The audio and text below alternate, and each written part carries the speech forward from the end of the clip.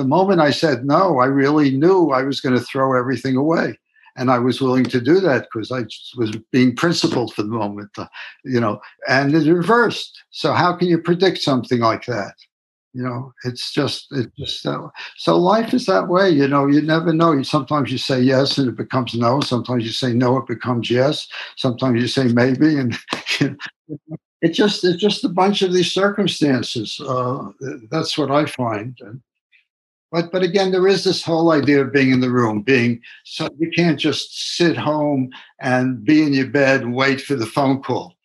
You know what I mean? It may come, but it's better to be out and be seen on the street if you want the phone call. Hi, I'm Brilliant, your host for this show. I know that I'm incredibly blessed. As the son of self-made billionaires, I've seen the high price some people pay for success, and I've learned that money really can't buy happiness. But I've also had the good fortune to learn directly from many of the world's leading teachers. I created this podcast and the School for Good Living to share what I've learned and to keep exploring the question, what does it mean to live a good life, and how can we do it? Despite my privilege, I lived for decades in a pretty dark place, and I know that living is often a painful, difficult, and messy business. But I also know that it can be wonderful beyond imagination, and that it's a skill at which we can improve. That's why every episode is a conversation with an author who's an expert regarding spirituality, health, relationships, work, rest and play, or money. I also ask my guests about their creative habits, routines, and mindsets, and what they've done to get their books written, published, and read. If you're ready to be, do, have, and give more, this podcast is for you. Welcome to the School for Good Living. Today, my guest is Bernie Roth, author of The Achievement Habit, Stop Wishing, Start Doing, and Take Command of Your Life. Bernie came to the Stanford Design Division faculty in 1962. When Bernie arrived at Stanford, he was the youngest faculty member. Now, nearly 60 years later, he's the oldest. Bernie is one of the founders of Stanford's D School and is active in its development and currently serves as academic director. His primary intention as an educator and a person is to empower his students, colleagues, and friends to have fulfilling lives. Bernie is the kind of teacher we all wish we have. We're fortunate if we have one in our academic career. It was in 2003 that he joined a group of colleagues to bring more cross-disciplinary collaboration into education. That was when he formed the D School. Bernie encouraging people to take action to produce a result that matters to them, something they've always wanted to do but hadn't yet done for whatever reason, or to resolve a problem in their life. I hope this conversation and Bernie's work, if you're not already familiar with it, is useful and inspiring for you to help you get past whatever obstacles you might find yourself facing, or the ones that you might be anticipating that are keeping you stuck before you've even reached them. I'm really grateful that I had the chance to connect directly with and learn from Bernie. I hope you enjoy this conversation with my new friend, Bernie Roth. Bernie, welcome to the School for Good Living. Thank you. Glad to be here. I'm glad you're here. Will you tell me, please, what is life about? I guess life is about itself. It's, it just is, I would say. It's the rest is all made up, like is going on in our lives right now. A lot of people are making up a lot of stuff. And people did that before social media too, but in different ways. Life, to me, life is just, it's there. And I'm driven by something called a life force, which I call just the energy I feel about being alive. Beyond that, maybe I'm not thoughtful enough. What is it? There's one who doesn't examine life, it's not worth living, or something like that. So I don't know. I think it's worth living, but I don't go beyond that meaning. Okay, fair enough. So Bernie, what are you curious about? What are you passionate about? What have you dedicated your life to? This is redundant, but I'm dedicated to living. I'm just passionate about just being here and the energy that my daily activities provide. And I don't have like a long-term plan for my life or something I need to achieve before I die. I just have the sense of day to day, living as best I can and being as good a husband and father and teacher and friend and everything else, a person in the world I can be. And if the day goes well, I feel very excited and can hardly wait for the next day. If the day doesn't go so well, I don't feel as excited, but I still can't wait for the next day. So, so it's, it sounds very, I'm a New York boy at heart, but it sounds very Californian, I'm sure. Yeah. Yeah. Yeah. As I understand, you've been in California for about the last 6 decades. Yeah, right. I just got off the boat in 1962. Amazing. That's some incredible longevity, and not just in the state of California, but at Stanford. Yeah, that's correct. Yeah. That is pretty incredible to be The in. youngest guy in my department when we got here, and now I'm the oldest by far. So That's amazing. That's amazing. In your book, The Achievement Habit, you write, I have had a long and satisfying career at Stanford, and it took a host of improbable events for me to get here in the first place. My life is punctuated by milestones that would never have happened except for the combination of unplanned and improbable chance events. So you mentioned this, but you talk specifically about 2 phone calls that you got. And this is around a part in the book where you talk about there are 2 extreme types of people in the world: those who say yes to everything and those who say no to everything. yeah. But you put yourself somewhere in between the yes to everything and the no to everything, and that might have opened the door to these 2 phone calls. Will you talk about that and what that way of living has yielded for you? Sure. Well, it's sort of a crapshoot, It's like, and it's sort of like the Lady and the Tiger. You don't know which door you open. You only know which one you open. You don't know what happens if you open the other door. So Yeah. in my life, as I said, I don't have like a life plan or huge goals, and it's just a little every day I have, or many times I have something I want to do, and it's just a matter of doing it and getting it done, or working towards it, or we're dealing with that. And I find that very satisfying. It's exciting. For example, I've taught a class, for example, the one the book is written about mainly. I've taught that class for over 40 years. Okay. Now I'm in an environment in these school where people are changing everything weekly practically. And as I say, but to me, it's different because I go in with just a goal of sort of where I want to head. And then what happens is what happens in the class. And it's always different because there are different people there. There are different issues they bring up. And to me, the challenge is dealing with all those issues in real time. And that gets me high and excited. And that's what it's about. So from the outside, it looks like, well, this guy's been doing the same thing for 40 years. But as far as I'm concerned, I'm doing a different thing every day, every time I go in there. Like next Wednesday, I start the first class for this coming winter quarter. And I'm really excited to go in there. Now I've gone in there 40 times the first day. Never on Zoom, I must say, but all in all, it's exciting. So that's to me the idea of like sort of being in the moment is what people would call it. And I find that a lot of my things are that way. And I'm lucky to have a DNA that I don't worry about and obsess and ruminate about stuff a lot. I just handle what needs to be handled. And so in my case, what happens next is often not planned. It's just a matter of an accident happening. And the things you're referring to, and I'd say almost every big thing in my life, is something that I hadn't planned and it occurred. And it was wonderful. If it was wonderful in general, I'm glad I did it. But it could have been, I would have said no, I don't know. So the one case was someone, I knew this professor sort of, just, he was an acquaintance. He was at Michigan somewhere, I think, not the University of Michigan, but maybe Michigan State. And I knew him just, from meetings over the years. And I get a phone call from him. He heard a talk I'd given in Portland, a meeting. And he said, I have some money from the American Society of Engineering Education and the NSF, and I want professors to do workshops about kind of creativity and satisfaction as being a professor. And your talk really, I could see you were interested in that stuff. I'd like to support you to give one of these workshops. And I'm saying, in my mind, no way. What do I'm so busy. What am I doing? And I'm literally about to hang up. I'm literally, not rudely, but I'm saying, no, no, no, Mike, no way, no way. And as the phone is halfway away from my mouth, I realize there's this colleague of mine who really deserves to be promoted, but he'll never get promoted because nobody. He's one of these guys who's an inside guy, and at Stanford, the name of the game is the world has to know you.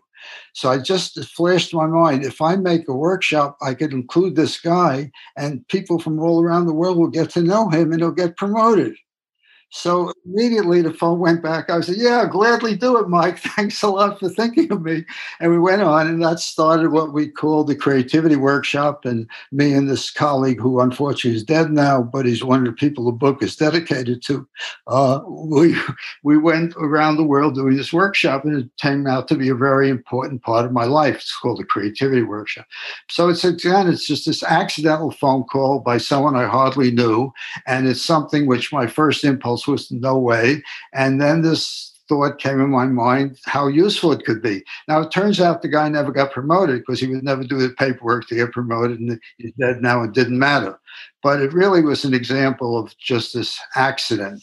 And the other thing I talk about, which is, well, there's several of them, but the one that's really big is how I got to Stanford, in that it's a sort of shaggy story, but basically a invitation to a meeting at Yale went to Stanford to a professor whose name was John Arnold.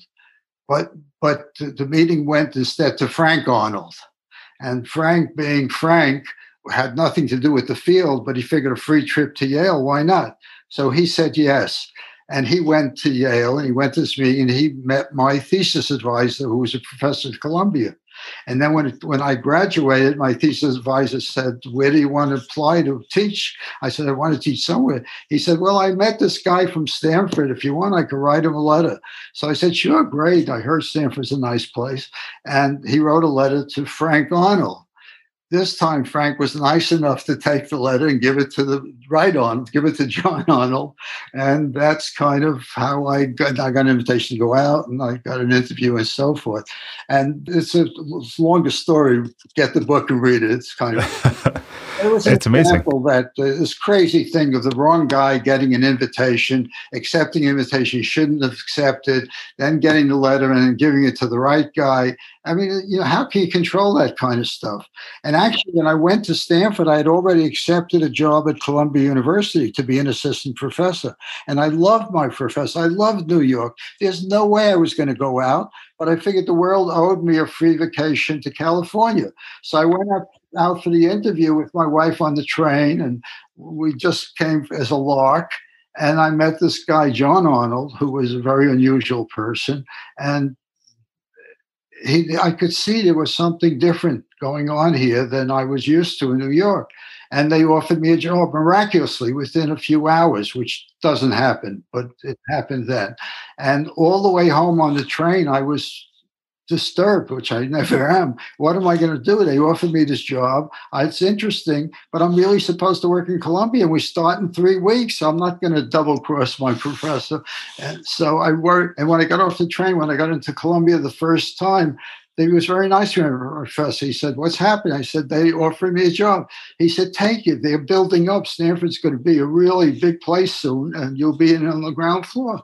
So he made it so easy for me. I still cry when I think about that.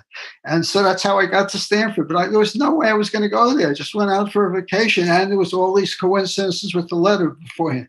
How can you plan for that stuff? It's impossible, right? Yeah. Serious. What's your view of how that unfolded? Is it luck? Is it it's providence? Is it just Well, people say being prepared is important, so I had to be in the room, right? So I had to have the credentials. I had to have stayed up and done all that problem sets and done my thesis and all that. So that got me into the room. But beyond being in the room, it's dumb luck. It really is dumb luck. And it's just these interactions, There's another story in the book of some guy offered me some big job on his board of directors. And when he laid out what his company would do, I thought, there's no way I'm going to do this. And I told him, no, I'm not going to do it. And when he asked me why not, I explained what was wrong. And he said, oh, I totally misconstrued you. And he backtracked completely and came over to my side. So he made it easy for me to say yes. And it turned out to have been one of the biggest financial wins or gains I ever had in my life. Okay, now at the moment I said no, I really knew I was going to throw everything away. And I was willing to do that because I just was being principled for the moment, and it reversed. So how can you predict something like that? So life is that way. You never know. Sometimes you say yes and it becomes no. Sometimes you say no, it becomes yes. Sometimes you say maybe, and it's just a bunch of these circumstances. That's what I find. But again, there is this whole idea of being in the room, so you can't just sit home and be in your bed and wait for the phone call. You know what I mean? It may come, but it's better to be out and be seen on the street if you want the phone call. Yeah, no doubt about that. Well, and something also you talk about is reasons. You say that you do what you do, or we do what we do, and then we make up the reason for doing it. That's right. Yeah, that's right. And so what I wonder with that is, what do we use as a guide to make decisions, right? Is it just truly our desire? Is it our logic, something else? Yeah. Well, most of the stuff, I'd ask you, how do you decide to breathe? You didn't wake up this morning and think about breathing, did you? No. No. I don't think so. I don't know you, but I don't think you did. Right? Most of us don't, right? Or walking, or going to pee, or whatever you did in the morning. Or maybe you thought about breakfast. Maybe you did. I don't know. We're mainly habits. We're mainly a creature of learned stuff. We grow up as babies and we learn all this stuff, and we go through the world. So right now, why am I saying what I'm saying to you? I mean, you just asked me something and I'm answering you. I didn't think about it. Well, maybe I've answered the same question 100 times. I don't know. But really, I'm on automatic. And you're on automatic. You've done these interviews many times. You're on automatic. You're not thinking about it. Now, there's something, there's this book, Thinking Fast, Thinking Slow. So there's this whole idea of different things we to be or not to be, big questions we may think of. But most of the time, we just do stuff. Yeah. And then if you say to me, well, Bernie, why did you say that? I'm not going to be a jerk and say I have no idea. It just came out. I'm going to give you a deep philosophical reason why I said it, to make myself look brilliant. And probably one that's going to end up making you look good. Yeah. not good with you. It's going to be brilliant. I don't want to be a person. I want to be brilliant. Okay. Right. You get the So you're going to pick something in your self-image that's going to make you look good. I mean, the irony is I grew up with some guys in the Bronx that were real mean son of a guns, okay? And so their images, they're badasses, okay? So one of them is a lawyer, he's a kind of prominent lawyer down in the Los Angeles area. And I was visiting him once many years ago. I went into court to watch him. And he was defending a mother, an elderly mother whose son was robbing from her, stealing the money in various ways. And he was so kind and so generous. I couldn't believe it. So when he went out, I said, I couldn't believe you. I never saw that part of you. He said, it really hurts to be in that role. So his self-image, if he gives you a reason, it's how tough and how bad he is. You understand? So we all have our self-mind is I'm a good guy, I'm a nice guy. So my reasons are going to be, smart, good, nice, and all that. Other people, whatever their self-image is, that's the reasons they're going to give you. And there's no single reason for anything you did. We're so complex. We have stuff in us from the cavemen in some way, particles and, whatever's created in the universe, whatever we're made of, those molecules. I mean, we have so much stuff. We have a history. We have our personal history. I've been around quite a while. I have a personal history of all these things. So when I say yes to someone or no to someone, or when you asked me to do this podcast, there's a history of 40, 50 other people who asked me to do podcasts.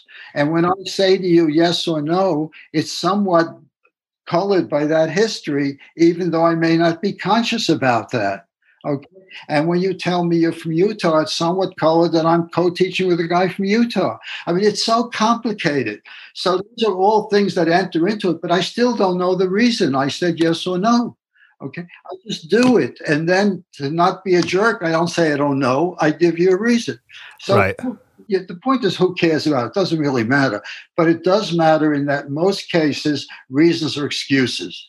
And they're excuses and for not performing or for getting you justifying something. And as long as you use reasons, you'll never change your behavior. And that's what my concern is. So I don't really care. In my book, I have a chapter called "Reasons are Bullshit." Okay, and that I feel that's really true. A good way to look at the world, that there's no one reason for anything a person does. So when you pick a reason, you're making a bias. It may be one of the factors in it, but it's not the reason you did it. And that same reason could be there and you could have not done it or do it. So the best thing in life is to just say what you do or what you don't do without worrying about why. Hmm. It's powerful. Yeah, it's a better life. It's one of the hardest teaching points I have. I get a lot of resistance from students in the beginning about it because they're so brought up that they're reasonable persons and the thinking person is reasonable. It doesn't work that way. And these tests, people have put people into MRI machines, and they've given them a task like push a button or something like that, and they see what goes on. They see where there's activity. They don't know what goes on in the brain, but you see where there's activity in the brain. And the parts of the brain that are used to decide to do the motor function fire before the parts of the brain that are used to generate the reason. So the conclusion, in my view, is we do what we do, and then we say what we say. If you ask me, I'll say, once I know what I've done, I can say it.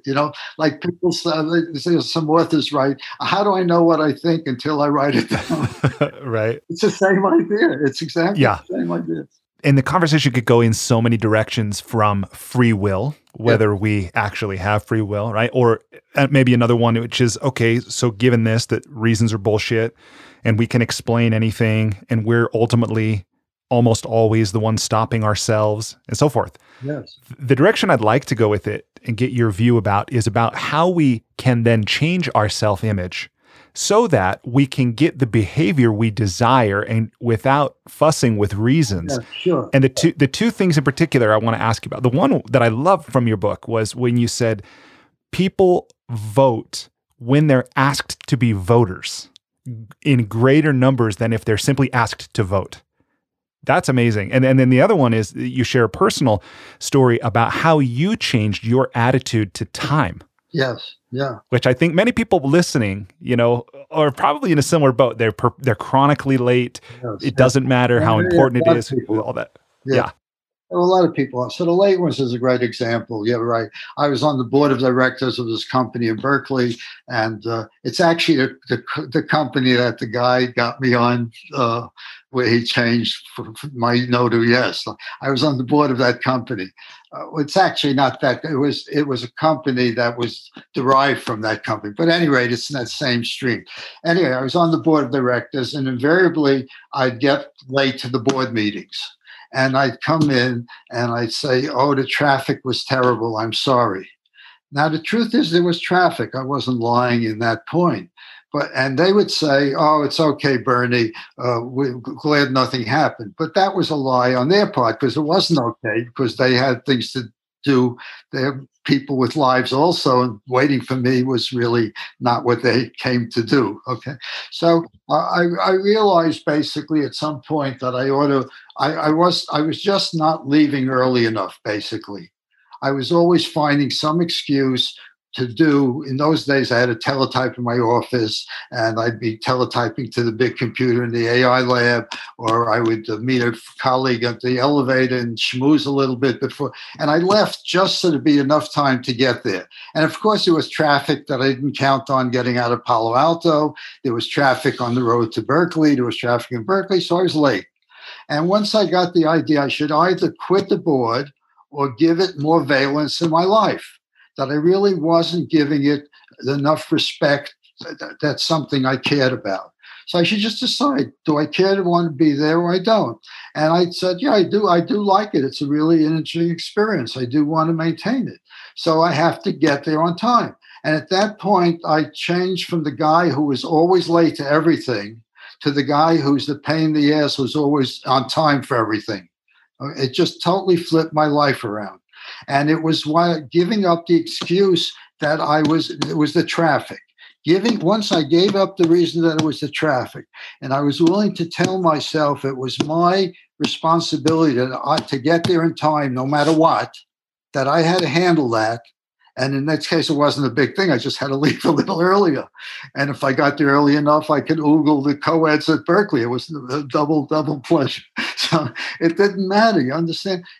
I wasn't doing it. That was the whole thing. And I had a good excuse because there was traffic. And it's that way all the time. It's so interesting. I tell my students, if a student walks in late to class, it doesn't matter what, so let's say she comes in, she says, I had a flat on my bicycle, professor. I'm sorry, I'm late.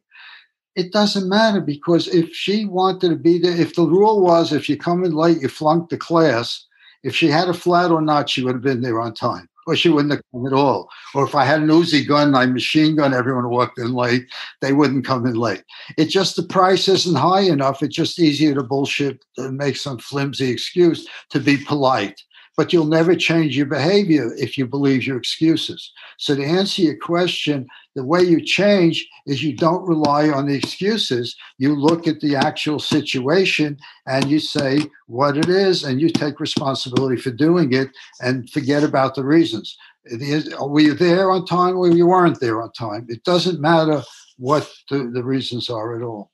It's amazing, and not something that I've believed for a good portion of my life, and I think many people don't believe, is that we can in fact change our lives with a single decision, that power is available to us in every moment. Yeah, it flips, and it's a self-image. So if you have the self-image, my wife has the self-image, she's always late. So her life is, if we're invited to dinner in someone's house who maybe lives, say, 20 minutes or a half hour from us, she'll get into the bathtub to get ready at the time we're supposed to be at the dinner. Okay.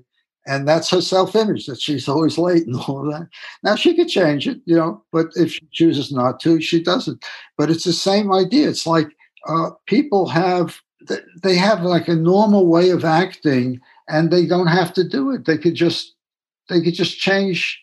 It's not so hard. I mean, some things are harder, some things aren't harder, but it's mainly we're habituated in a way of handling stuff. And if it works, it's great. It's fantastic. If you're habituated to something that works for you, that's great.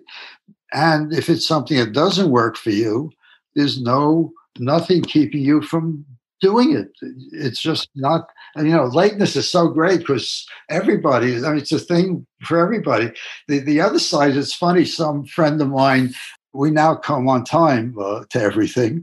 And we came in, and this friend of mine, she said, Bernie, I hate you. I said, why is that? She says, since your book came out, everybody comes on time, and no hostess wants the guests to show up on time. That's funny. The side of the coin. Yeah. Well, speaking of insights, realizations, decisions that you've had that have changed your life, or you've used to change your life, if I recall, there's a story you share in the book as well about a walk you took after an argument with your wife. Yeah. Yeah. And you looked up in the sky. Will you talk a little bit about that as well? Sure. Yeah. Well, that was a great example. That's sort of the whole idea of being right and wrong. So the story quickly is I had a big argument with my wife, and I was scheduled to go visit a friend of mine who lived about 8 blocks away from me. And I was going to walk over to his house. And it was midwinter, I remember. And my wife was ridiculous. It was a terrible argument. And I left, and I'm walking out, and I'm just muttering to myself how stupid she is and how, all that stuff. And then I look up suddenly, and there was the trees were like in some super three-dimensional reality. I mean, it was like a sort of like a acid trip kind of thing, looking at the tree. It just blew me away. And I realized it was like a moment of wonderment, and I rejected it. I put my head down. I went back into how wrong my wife was and all that. And then you rejected the wonderment. I rejected the wonderment because I was busy being right and she was being wrong. And wonderment had no place in that discussion. So I walked about another half a block and I look up again, wonderment again. I look down again. I repeated about 4 times. And then the jerk in me relented. I realized, what the hell am I doing? Why am I hanging on to that argument when this nature is giving me this thing? And then I enjoyed the rest of the trip. By the time I got to my friend's house, I was high as a kite. I was feeling wonderful about life. I don't remember what the argument was about at all, but I do remember that. And every time that time of year comes around, I get a little flashback on that wonderful feeling. But it was this example how I was being such a jerk because I wanted to be, and she wasn't even there. It was in my own head. I was Yeah. playing it and making her wrong. And how stupid can you be? So that was a kind of big insight for me.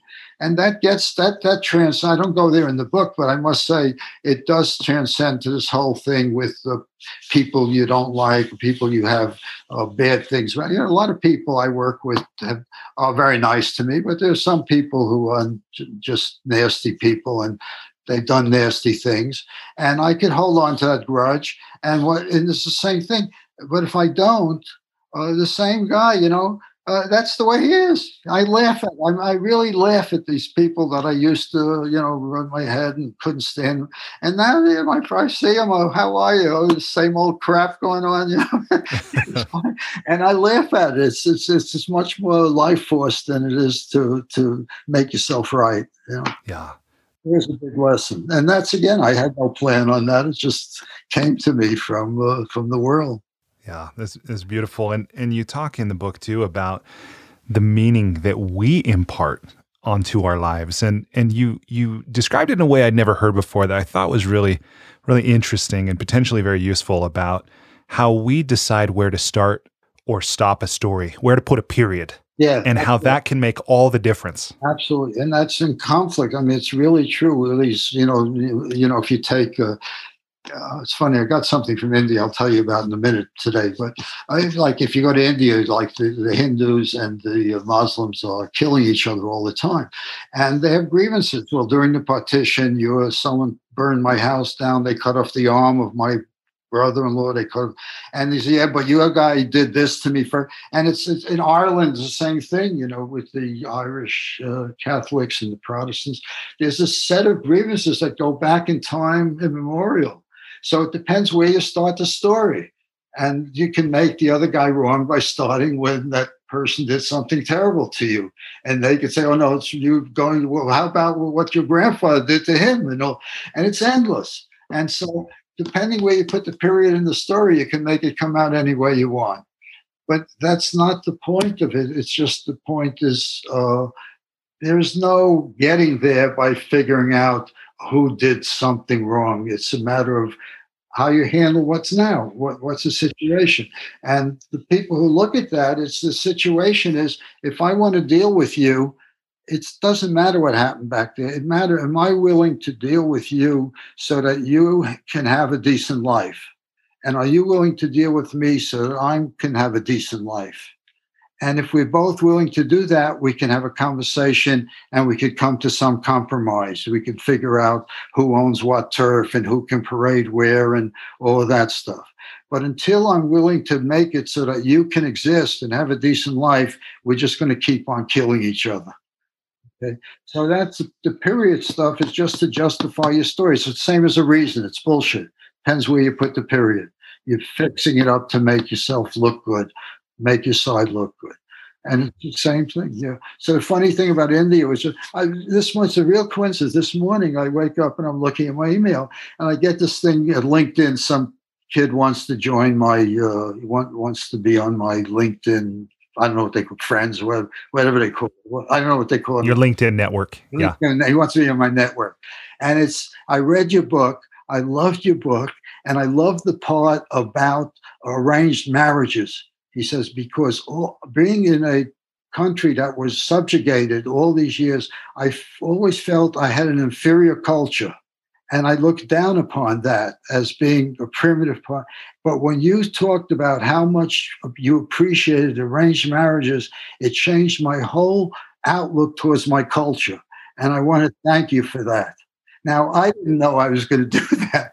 I just said that my experience in India was that arranged marriages were really pretty good things to have in a society. And I know it goes against the common wisdom, which I had as a kid. We all get married for love. Or there's nothing higher than love, whatever that is. And the range is terrible. And it's, of course, nonsense. So the range is a pretty good way to do it. Much better than love in many cases. So but just to get them there. So it was interesting how this person who I don't know, he said, I hope to meet you someday. I'd like to meet him. What he reports is it just changed his whole view to his culture because he realized someone outside it valued it and didn't look down upon it. And it isn't this primitive thing that it's been there for a long time for sure, but maybe it's because it works pretty well. Yeah. Yeah. So I felt really wonderful about that. Now I hadn't putting that in there, thinking I'm going to deal with any Indians feeling about his culture, but you never know. Sure. Yeah. Well, and your view about life being basically a problem-solving activity and one that we can learn to do more effectively, we can make the process and the result of that problem-solving activity better. I want to go back to what you've talked about, this class that you've taught for 40 winters now. Is it called The Designer in Society? Yes, it's called The Designer in Society. Yes, that's the Okay. So will you tell me a little bit about why did you create this class? Who's it for and why? Sure. Yeah. Well, it started way back when, and I can just tell you what I remember, think. I don't know.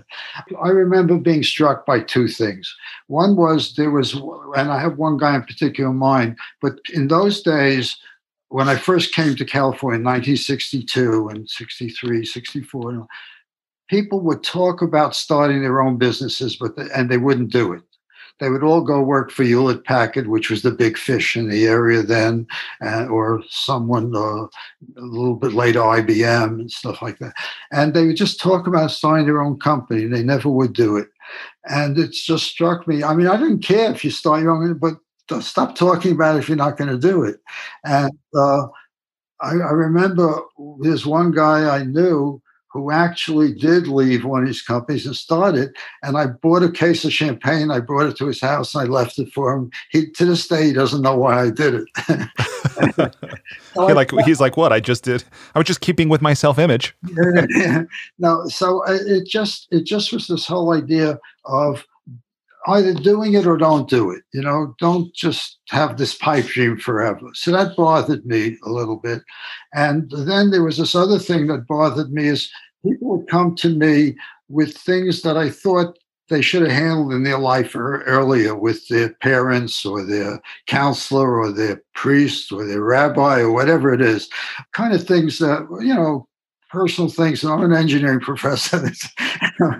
And it just bothered me. And it was clear that nobody talks about these things in school. We talk about the Romans and the Greeks and and the World War this and that, and then sociology about experiments with cats and all. But we don't really talk about mice. Mice is a big subject. We don't really. So I felt, people should talk about that as part of their education. So I concocted this class, which had no right being in the engineering school. But by that time, people were breaking windows and sitting in about the Vietnam War. So the administration, who shouldn't have allowed me to do it, was busy elsewhere. And the fact that I was just changing a class was not the worst thing in their minds. So, yeah. And how old? You're in your mid-20s at this point? Oh, no, when I finished my PhD, I was 29. So I'd say I'm in my early 30s. Okay. So I started this class, which had two main objectives. It had a project in it.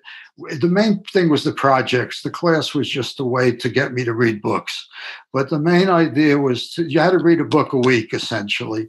And did you prescribe the books, or did people choose them? I hadn't written them. Yeah, but and one of them, called the Adjusted American, is essentially my book is a rewrite of that book, basically. But that was a very influential book on me and the students. It's way out of print, but you can buy it for 50 cents. You'll enjoy it if you read it. Anyway, that's another little shaggy story. But the point simply is, The projects were counted, and the project you get to choose yourself, and it has to be one of two topics. The first one is do something you've always wanted to do in your life and never done. You get it, like starting a company, but not necessarily. But that I did actually. Or get rid of a problem in your life. That's it. And you got 10 weeks to do it. And you tell me about it. We choose it in the beginning. You choose it. I scope it with you. You tell me what it's going to look like at the end, or we'll know if you got there or not. And it's your project. It's not Bernie's project. And I'm not grading you for the project. You pass or fail. If you do it, that's it. And the rest of the time, we talk about the books and the other thing. And every once in a while, you do a check-in to the class about your project. And the whole point of the project was, if you do the first one, it's doing something rather than trying to do something or just fantasizing. And my experience is if you do that and you're successful, it changes your life. And I have a good example. Recently, this guy came in who was that's in my book. I start with the story of my friend who was he was a Marine in Ireland and big officer and all that. And then he quit and he worked for companies. He realized his whole life he's been a good soldier. He never took command of anything himself. And he worked for NPR, and he went back, and this project was to become a producer of a show, and he did and was successful. Now he's his own consultant and all that. So it was an example where the project gave him the sort of experience or the efficacy, as we say, to move in a direction that he really wanted to do, but was afraid to do beforehand in his life. And this gave him a fortified way to do it and get that experience, and it empowered him. That's a real success story of what I had in mind. It doesn't happen all the time. I'm not that magical, but it happens enough of the time to make me feel really glad about it. Okay, so that's one. The other is get rid of a problem in your life. And there's one I talked about in the book that I still cry about every time I see this guy. He still works around here. And it was that he had a terrible relationship with his father. And the name of the game was to fix it up. And he did. And then his father unexpectedly died of a stroke a few weeks later. So, wow, and there are lots of stories, but that was so the whole idea is you don't have to live with a pain in your life. You can change it. Whatever it is, you can change it. Whatever it is, people have gotten out of much worse pickles. So you can change it, but you have to have the efficacy. You have to have the confidence or the ability to go for it. You can't just stay home and cry or just pipe dream. So that was the really point of the class. Those two projects were what one of those was what pointed. But I have to occupy them for 10 weeks. And I figured I'd like to read books. So I picked a different book every week that I thought would be interesting and relevant. And we discuss it. And then we see how that goes to their life. So we don't talk about the books like one would do criticism of English, the punctuation or the themes. It's how does that relate to your life? And so things like projection, things like reasons, all those things come from experiences in the class. And people go out, they read about it in the book, and then they go out and see how in their life they're using that stuff. So it's sort of behavioral change in a kind of subtle way. So that's the class. And I'd say it's the thing I'm least qualified to teach and the thing that I have done the proudest of in my whole career. The things I'm the world's expert of, which I teach, which I think I'm not doing as much good to the world as this, because there are a lot of experts in those other things, but this thing has sort of been unique, although now a lot of people are doing stuff like it, and in engineering also. So it's kind of interesting. I didn't set out to pioneer anything, but a lot of people, there's now Design Your Life and all this stuff. People are writing books and very successful with it. And I view those as all outgrowths of what started just 40 years ago. That's wonderful. I was just captivated by the way you describe it in The Achievement Habit, saying, in my class, students have designed and built musical instruments, furniture, vehicles, and clothing. They've written books, poetry, and music. They've flown and jumped out of various aircraft, done stand-up comedy, driven racing cars, learned to cook, weld, tend bar, speak new languages, and save lives. They've repaired relationships with parents, siblings, and friends. They've run marathons, lost weight, and braved the wilderness, and clearly much, much more. it's fun to think that this just emerged and has continued for decades. Yeah, yeah, yeah, So it's really inspiring. yeah, yeah. Well, I'm feeling I'm kind of getting near the end of the string of doing that stuff. So I've actually now giving the class for the first time this year. I'm giving it twice, which I've never done before. It's with the most ridiculous time to do it in Zoom, but we're doing it twice. So I've never done it more than once in an academic year. And I figure, well, there's not going to be many more times I'm going to be doing it. So let's cover as many people as I can. So right on. Yeah. How has the course changed over the decades? Well, the main change is I'm now in something called the D School. And originally I was in mechanical engineering exclusively, and the course was listed as a mechanical engineering course. So the kinds of students that came in originally were mainly, occasionally a business school student would walk in, or someone from the ed school or the medical school would, some friend told them about it. It was kind of stealth thing, they'd show up. But there was a main bias was people in engineering design, mechanical engineering design, which is where I am. Then we started something called the D School, which speaks to everybody in the university. So there's no particular traditional field there. It's for people in medical law, geology, herpetology, art, music, you name it. We have them all in there.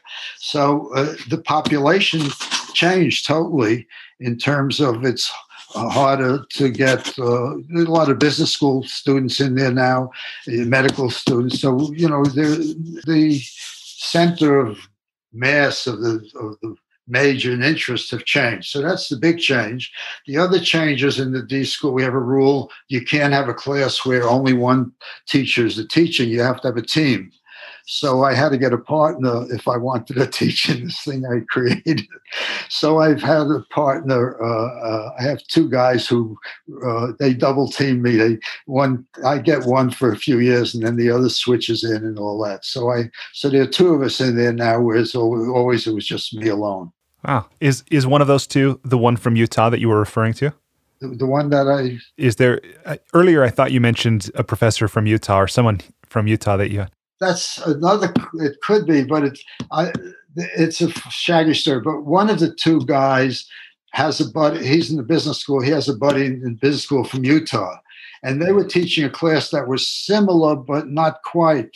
So we made up another class, which the Utah guy is in, and this buddy and me. So I teach a class which is similar to it, but not the Designer Society first. So that's okay. So that's where the Utah guy is. Yeah. Okay. Yeah. Cool. Well, good. Well, it turns out that right about the time I learned of your book and I bought and read your book, I had been teaching for about the last 3 years a course that I designed. It's a 9-month course that's kind of a how to live course. It's, basically everything from mindfulness to gratitude and time and identity and purpose and, all this. But what I realized after having taught it for a few years was that, it's one thing to help people, change their perspective or embrace new behaviors. But if it didn't yield any specific products, like there were no projects, there were no specific results, it maybe wasn't all that it could be. And so I committed that I would start a program that's 9 weeks to help people design and carry out a project. And it was very coincidental that I found your book right as I started laying that out. So I was particularly excited to learn of your approach and your results. So it's been very timely. Yeah, it's really good to have people do stuff. Otherwise, you lose it. I mean, it's really hard to, even if you think it's the most brilliant idea in the world, it's hard to hang on to it if you don't use it all the time. So the project gets them to at least apply it once and stuff. And then that habit, if they have it, they apply it to other things and they go away with, I call it efficacy, they can handle stuff and, just... It's awesome. Well, with your permission, in just a moment, I want to go ahead and transition us to the enlightening lightning round. And then the other is just before we transition away from the achievement habit or your life, your work. And is there anything else that we didn't discuss that you feel might be of benefit to the listener? Yeah, well, I think the trying and doing stuff is important, that there's a difference between trying to do something and doing something. And the way I see it is that if you try to do something, it might or might not work, but if you're doing something, then even if you hit obstacles, it's going to work. And people confuse the two. And that's really a real big issue, because if you confuse the two and you hit an obstacle and it deters you, then you really were trying to do it. You really weren't doing it. A good example is in the book, the story with the tickets, where my wife and I are driving home from San Francisco, and I noticed there's a movie theater that has it's a funky theater. It's kind of run down, but they play movies you've never seen in the world anywhere else. And it's sort of an art house, San Francisco version. And there's the hugest crowd I've ever seen in that outside the theater. It's like wrapping around the block. So I say to my wife, "Oh, look," and I see in the marquee, it's some group. I never heard of a music group. It's a movie about the group, and they're there. I said, "This must be hot. Let's go." And she said, "No, I'm tired. Let's go home. I want to go to bed." And I eventually talk her into going. And I say, I'll drop her off, go get some tickets, and I'll go find a parking place. I come back 10 minutes later. She's not in line. She's just standing there like where I dropped her off. I said, why aren't you in line? She says, "They were sold out." I said, "Yeah, but why didn't you get these?" She says, "Didn't you hear me? They were sold out." I said, "Stay here, will you please?" And I worked my way down. I got 2 tickets. And it was a great example of the difference between trying and doing. She was being nice to me. She was trying to get the tickets. She hit an obstacle, sold out. I was doing. It didn't matter. It was an obstacle, sold out. I wasn't not going to go. And I worked my way down the line. And, I would have paid a lot of money, but I didn't. I just got tickets at cost price from someone whose date didn't show up and someone else was going to turn in a ticket. The big crowds, you can get something all the time. But I would have paid a lot. I was going to go no matter what. I was going to go in there. I knew it. It didn't. No one was going to stop me from getting in. Now, it turns out my wife was right. It was terrible. We shouldn't have gone. But that's not the point. The point is that story shows the difference between trying and doing. And you hit a barrier. I have a story. It's not in the book, but the guy did give me a blurb on the back. He was, I met him when I first came to Stanford. He was a swimmer. He was on the swimming team, and he had a back injury in the shower. And the surgeon told him, he'd had to have a surgery. You're never going to swim competitively again. But an Olympics was coming, and he had been preparing, and he wanted to do it. And he talked to some guy. He actually talked to John Arnold, the guy who hired me. And John told him, "Well, look, if you want to do it, no one's going to stop you. You got to just do it." So he trained in a reservoir, and it turned out he was the last guy on the swimming team to qualify. He just made it. It was between someone they just picked. And he went to the Olympics, and he won a gold medal, and he set a world record. Okay. And then he came back, and he's been a serial entrepreneur. And he told me, that experience was just changed me. As you can imagine, he said, every time I've done something entrepreneur-wise, I've hit an obstacle, and it was debilitating in the beginning. But when I worked my way around it, it got me to some better place, which I would have never been before. So the way the obstacle was a great gift for me. And I learned that from that accident. And every project in my life that I've done, he's done like 20 companies and stuff, has always been in that framework. And I think that's the point. There's a difference between trying and doing something. Now, there's nothing wrong with trying. There's Yoda thing, no try, only do. Right. That's wrong. It's good in the movie, but it's not real life. Try is fine. There are lots of things I've tried and I haven't succeeded. I'm great. I'm glad I haven't succeeded. And it was fun, But doing it, if I'm going to do it, it takes a certain commitment to get beyond the obstacles. It's as simple as that, It's a good story. I'll give you just an example. I went to, I had gotten some money from some research people in Texas, and I was supposed to go to a meeting in Dallas to report on the research, and I really didn't want to go. I enjoyed the money, but I really didn't want to go there. And I got to the airport in San Francisco, and it was a miracle. All the flights to Dallas Fort Worth were canceled because there's been a snowstorm in Dallas Fort Worth. It was so I called up and I said, I'm really sorry, I can't go. No flights. And they said, sure, Bernie, we understand. I was off the hook. So I was trying to go. But if my life depended upon being in Dallas Fort Worth, do you think the fact that the airlines weren't flying would have stopped me? No, of course not. There are lots of ways to get to Dallas Fort Worth other than on a commercial flight out of San Francisco. And if my life depended on getting to Dallas Fort Worth, I would have gotten there. Now the world is tuned up for everyone trying. They didn't hold it against me, thank goodness. But I realized I was just trying to go there. And if I went, I'd go, I'd do my thing, I'd be a good boy. But it was a miracle. And I wasn't doing, and I was so happy not to do. So I'm not voting that trying or doing is better. What I'm saying is you should know which state you're in and then behave accordingly. This brings up a lot for me, actually, about how can we know when we're doing one or the other? Oh yeah, well you know for sure, because if you try and if you have a good reason to stop it, you're trying. Doing is you're not going to stop it. That's all. It's as simple as that. You're going to get there. I mean, if the things that if you are no longer, you didn't accomplish it, and you can change. It's not a question of like the people like Clint Eastwood. They wouldn't let him do something in Carmel, so he became mayor and changed the laws. That's kind of doing. But there's some people like that. They're like obnoxious about it. They don't take no for an answer, especially if they have a lot of money in the family and stuff like that. But basically, most of us will get defeated because it's not worth it. If I have to kill you to accomplish it, I'm not going to do it. I don't like killing people. And so it isn't that I'm saying you have to, once you're going to do it, you're going to do it no matter what. I could say, okay, the price is too high. I'm no longer going to do it. I was just trying to do it. I'm going to switch. And I'm not voting. I'm saying one could be better than the other. The only fallacy is to think you're doing when you're only trying, because that's going to let you off the hook.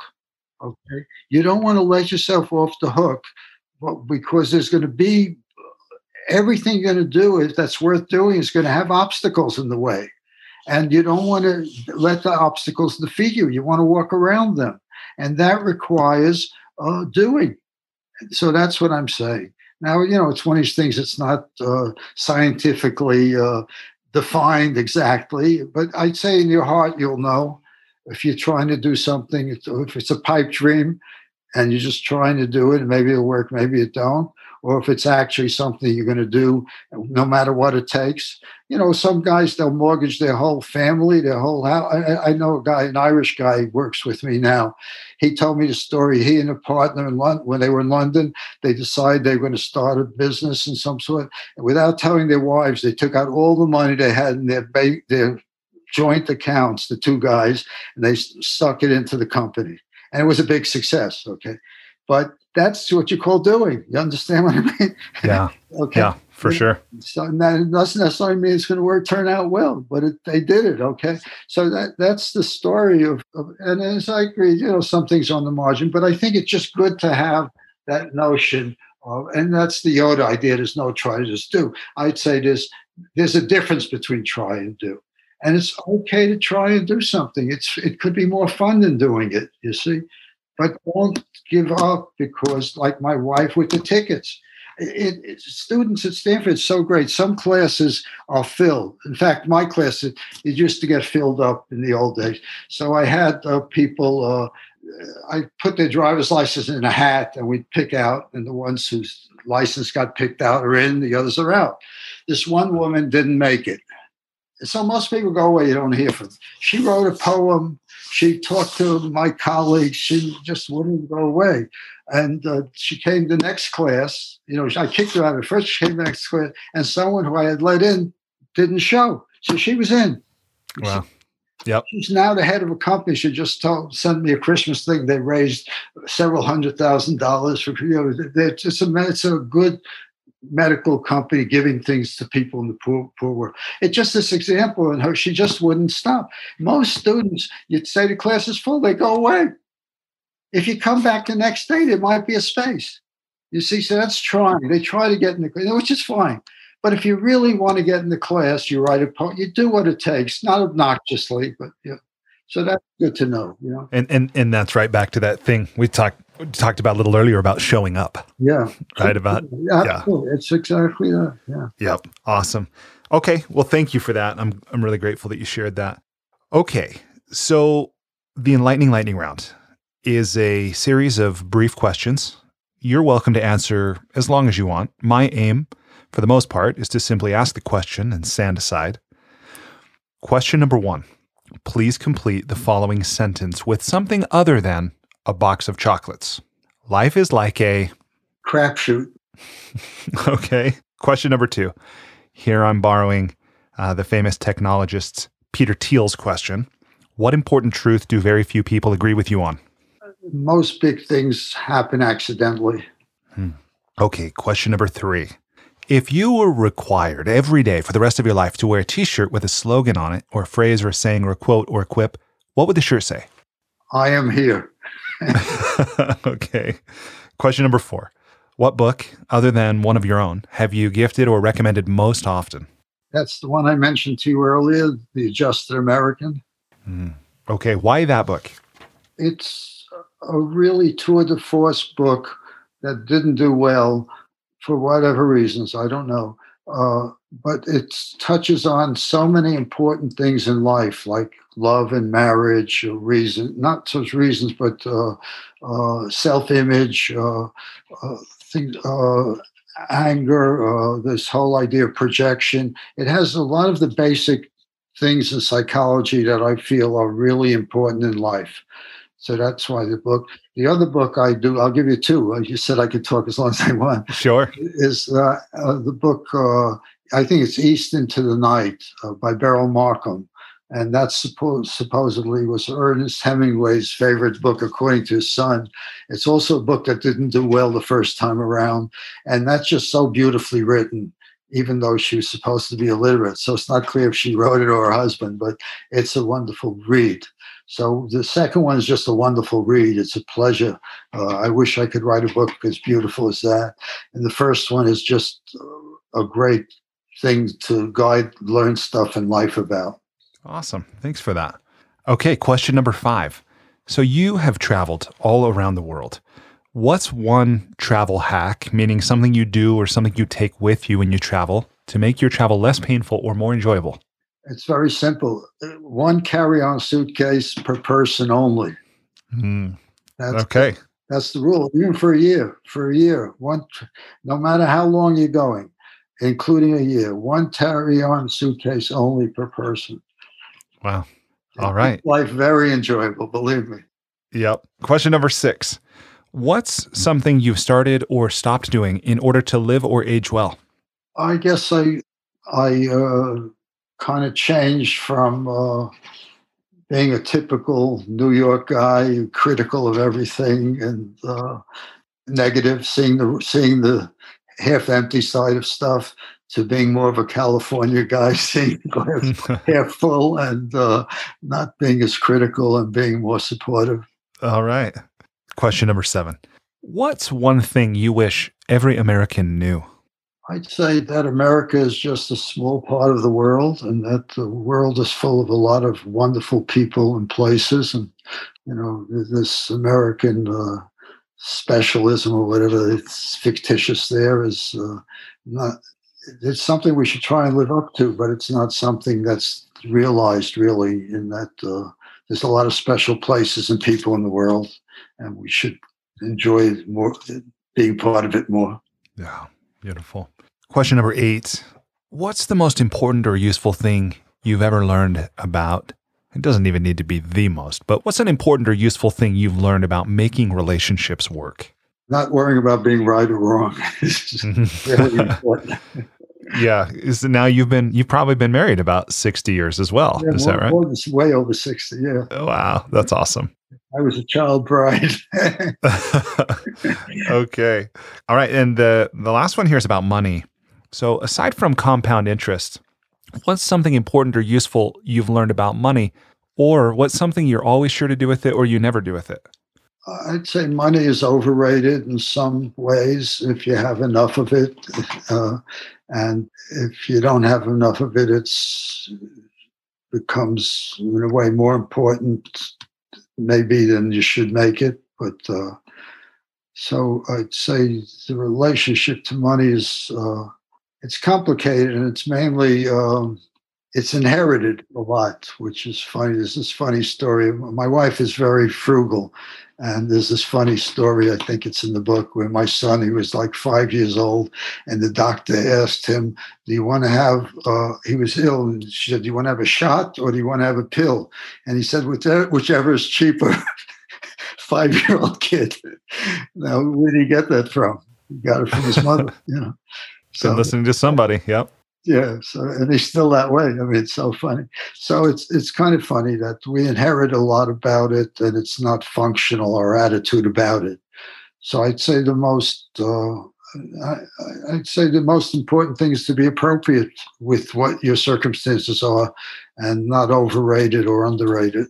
Awesome. All right. Thanks for that. And speaking of money, one of the things I have done to express my gratitude to you for making time to have this conversation with me, to share some of your insights and experiences with me and everyone listening, is I have gone online to kiva.org, which I know originated from a couple of students at Stanford, the microlending site. And I have made a $100 microloan to an entrepreneur in Cambodia, a woman named Roth, who's 59 years old, and she will use this money to help support her kids' education. So thank you for giving me a reason to do that. Okay. Thank you. Okay, awesome. Well, congratulations. You have survived the Enlightening Lightning Round, and we are almost through the interview. Right. Many academics never write a popular book. They never write for a general audience, but you've managed to break with that kind of tradition. How and why? Well, it's funny when you say that. My first book I ever wrote was a very technical book. It was 500 pages of equations, essentially, and it got reviewed as the best book of the century or the best book ever written in that field, and it maybe sold 200 copies. Wow. So that's funny. So and I'm proud of it, and I'm really glad I wrote it. But it's a different world than this book. Yeah, So, for sure. yeah, well, this is just, I mean, the funny thing with this book is I had a sabbatical coming. And as I've been around for a long time, so I've had a lot of sabbaticals. And I worked out this perfect thing where my wife and I go with carry-on luggage around the world. I set up something for 2 months in 6 different countries. We spend 2 months. Every time they get tired of seeing us in the same clothes, we move to a new country. And it was wonderful, and I loved it. And we did that multiple times, and we get to live all over the world. And then I told my wife I have this sabbatical coming. She says, "Look, I'm not going with you. I'm just tired of traveling." She's different than I am. She's a homebody. She's an artist. She likes to work in her studio. I'm not. You can go, but I'm not going. So I'm not going to leave my wife for a year. I can go back and forth. So what am I going to do? If I hang around here, I'm just going to waste the year. Well, all right, I'll write a book. So what book should I write? Well, there's this colleague in Japan who wanted to do a book on robotics, and he wanted me to put something in about creativity. I could do that. I did, and I started talking to people who are authors, and no resolution came. And then September 1st came, was the beginning of my sabbatical. I got up at 6 in the morning. I went into my desktop computer without knowing which book I was going to write and what. And the book poured out of me. It wasn't called The Achievement Habit at the time, but the book poured out of me because the experience of the designer society was so strong in me that it was a no-brainer in a way. And it just came out. And my hesitancy was, who would care? It's my thing. It's my trip. Who's going to care what Bernie Roth does? And it turns out it was powerful. But it was a lot of knowing when I was doing it. I didn't know And I didn't have an agent. I didn't have a publisher. I just wrote it. And I never had a problem getting a book published. Technically, it was, and then when I hit this world, I figured I better get an agent. So I had the book written essentially before my agent, and then she rewrote, and I had to rewrite the book because she decided a different tack. But yeah, it was a great experience. And so it was just one of these things that I fell into it, really, just wanting to fill the year with something new and creative, and not wanting to just be stuck at home doing the same thing or that I always do. Wow. That's awesome. And I love that it's so congruent. It's the embodiment of what you're teaching, of doing versus trying, right? Yeah, it is, yeah. That's awesome. How did the connection with the agent come about? Yeah, well, again, it's the same thing, I didn't make all this up to prove it. But the answers are exactly congruent with what's going on. I sent the book to a few people. I asked some of my friends who write to give me their agent. Interestingly, some treat it like a zero-sum game. If they gave me their agent name, they would lose something. Surprisingly, people I never expected would behave that way. And people who were the most acquisitive gave me their agent's name. I mean, that was really interesting to see how it sorted out. But anyway, nothing led to anything. So there's a guy who works with me who was the design editor for the Washington Post, and he put together a board for a little thing he was doing, and he got a guy who was his boss, who's now a big shot in some publishing corporation, who works for Murdoch. And the guy came for lunch, and I asked my friend if it would be okay if I asked his former boss about it. He said, yeah, go ahead. So I asked the guy, and he was really nice about it. He says, yeah, I know a really good agent. She's in New York. Send me something, and I'll send it to her. So I sent this, and he sent it on. We connected. So it was this crapshoot. If the guy hadn't come to lunch, I would have never found that agent, which I'm very happy. Maybe I would have found another one. I don't know. But it was just this coincidence, this guy, and he was giving. He didn't have to be. He was just very nice about it. And it clicked. And then I would happen to be in New York a month or so later. So I went down, met her for a drink, and we hit it off. And I still deal with her. She's a good friend. Yeah. That's awesome. That's great. What was your process like for getting the book done in terms of outlining, the structure of the thing? Did you give yourself a page count or a word count to write every day? What was that like? Yeah, it was get up at 6 a.m. I mean, the tradition around my house is we stay up very late, and we go get up late, and then I make breakfast, and then I go into school late, and I work until I come home for a late dinner.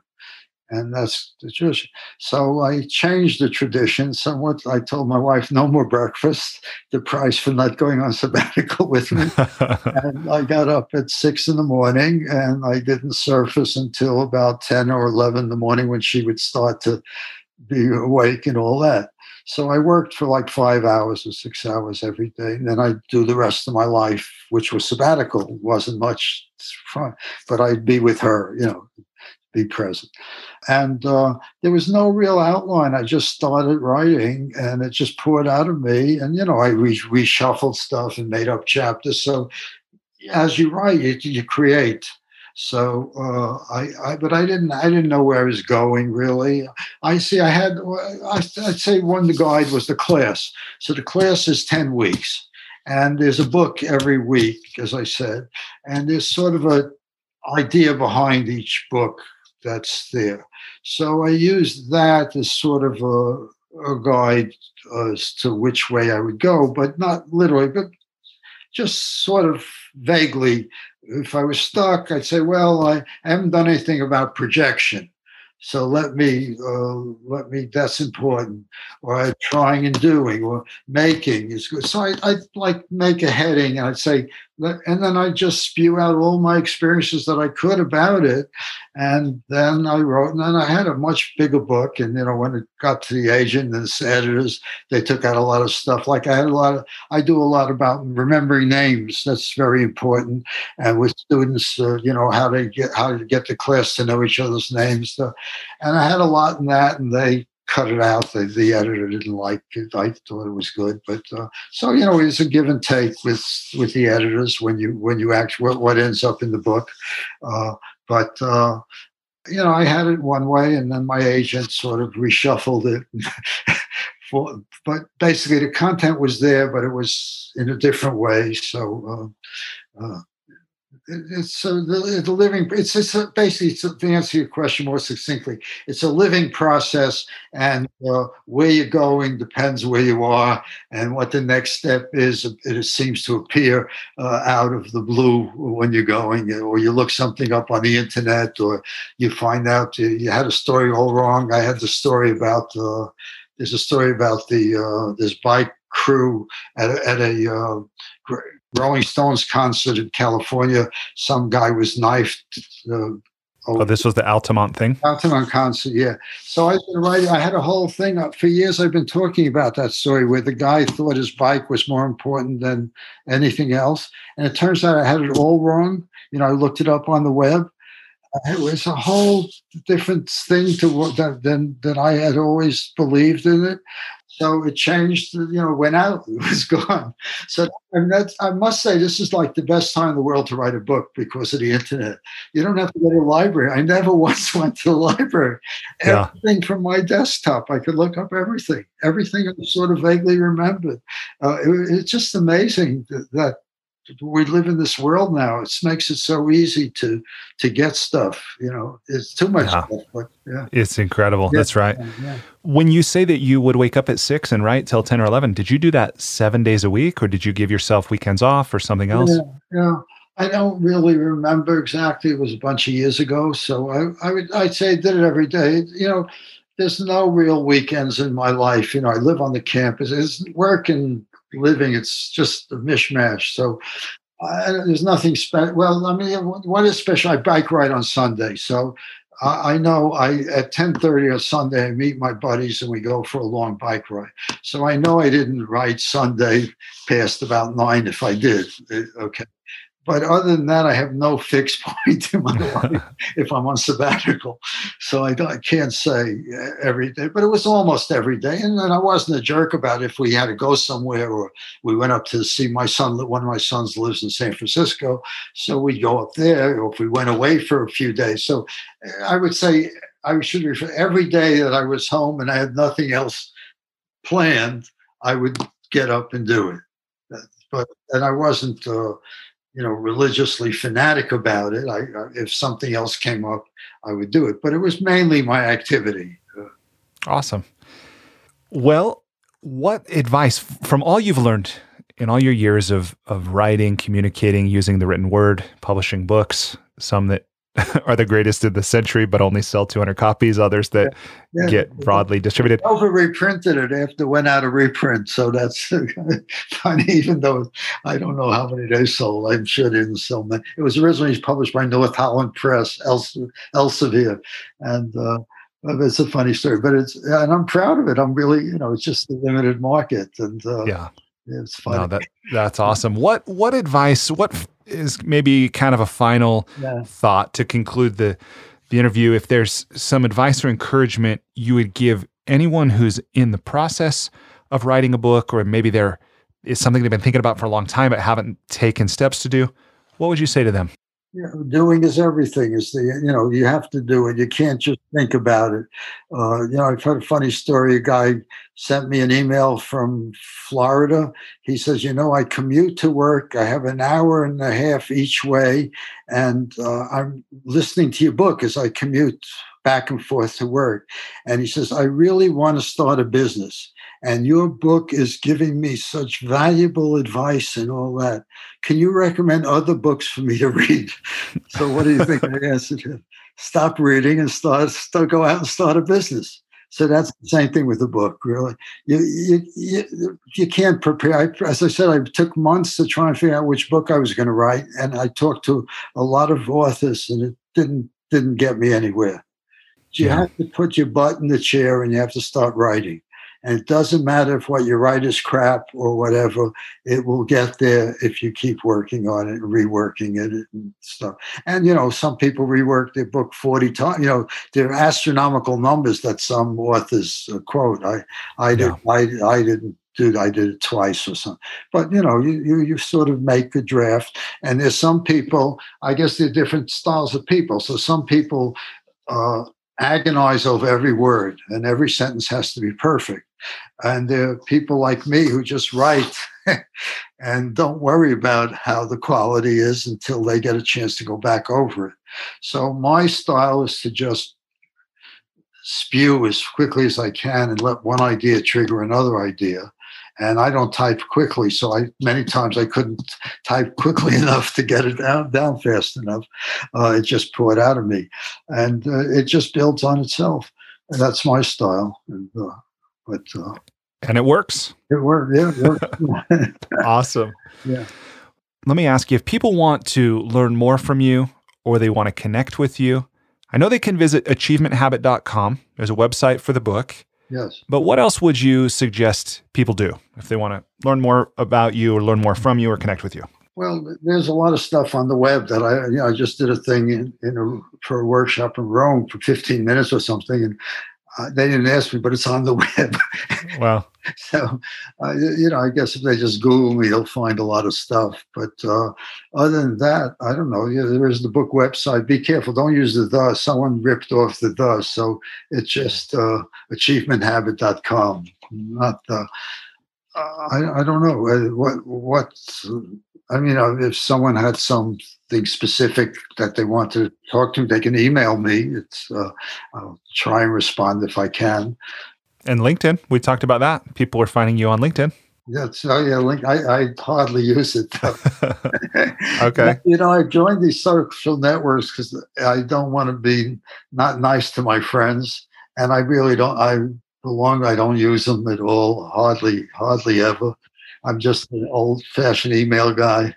Well, Bernie, this has been a privilege. I feel really grateful to have connected with you. I love your book. I do want to tell you this before we sign off here, that as someone who facilitates workshops and events, I personally love this stuff that you included as activities. And I actually use a different color highlighter for that stuff. Uh-huh. And some of it I think I'll incorporate, including the things about names, about helping and how you get people in a circle and stuff like that. So for what it's worth, this one reader found a lot of value in that. Thank you. Thank you very much. Thank you. Yeah. Thanks for having me. I really appreciate it. I enjoyed it a lot. Despite living in an age where we have more comforts and conveniences than ever before, life isn't working for many people. Whether it's in the developed world, where we're dealing with depression, anxiety, addiction, divorce, jobs we hate, relationships that don't work, or people in the developing world who don't have access to clean water or sanitation or healthcare or education, or who live in conflict zones. There's a lot of people on the planet that life isn't working very well for. If you're one of those people, I invite you to connect with me at goodliving.com. I've created Life's Best Practices Breakthrough Coaching to help you navigate the transitions that we all go through. Whether you've just graduated school, you're going through a divorce, you just got married, you're headed into retirement, you're starting a business, you just lost your job, whatever it is you're facing, I've developed a 36-week course that you go through with me and a community of achievers and seekers who are committed to improving their own lives and the lives of others. So through this online program, you will have the opportunity to go deep into every area of your life, explore life's big questions, create answers for yourself in community, get clarity and accountability. If that's something you're interested to learn about, I invite you to contact me directly at brian@brianmiller.com or by visiting goodliving.com.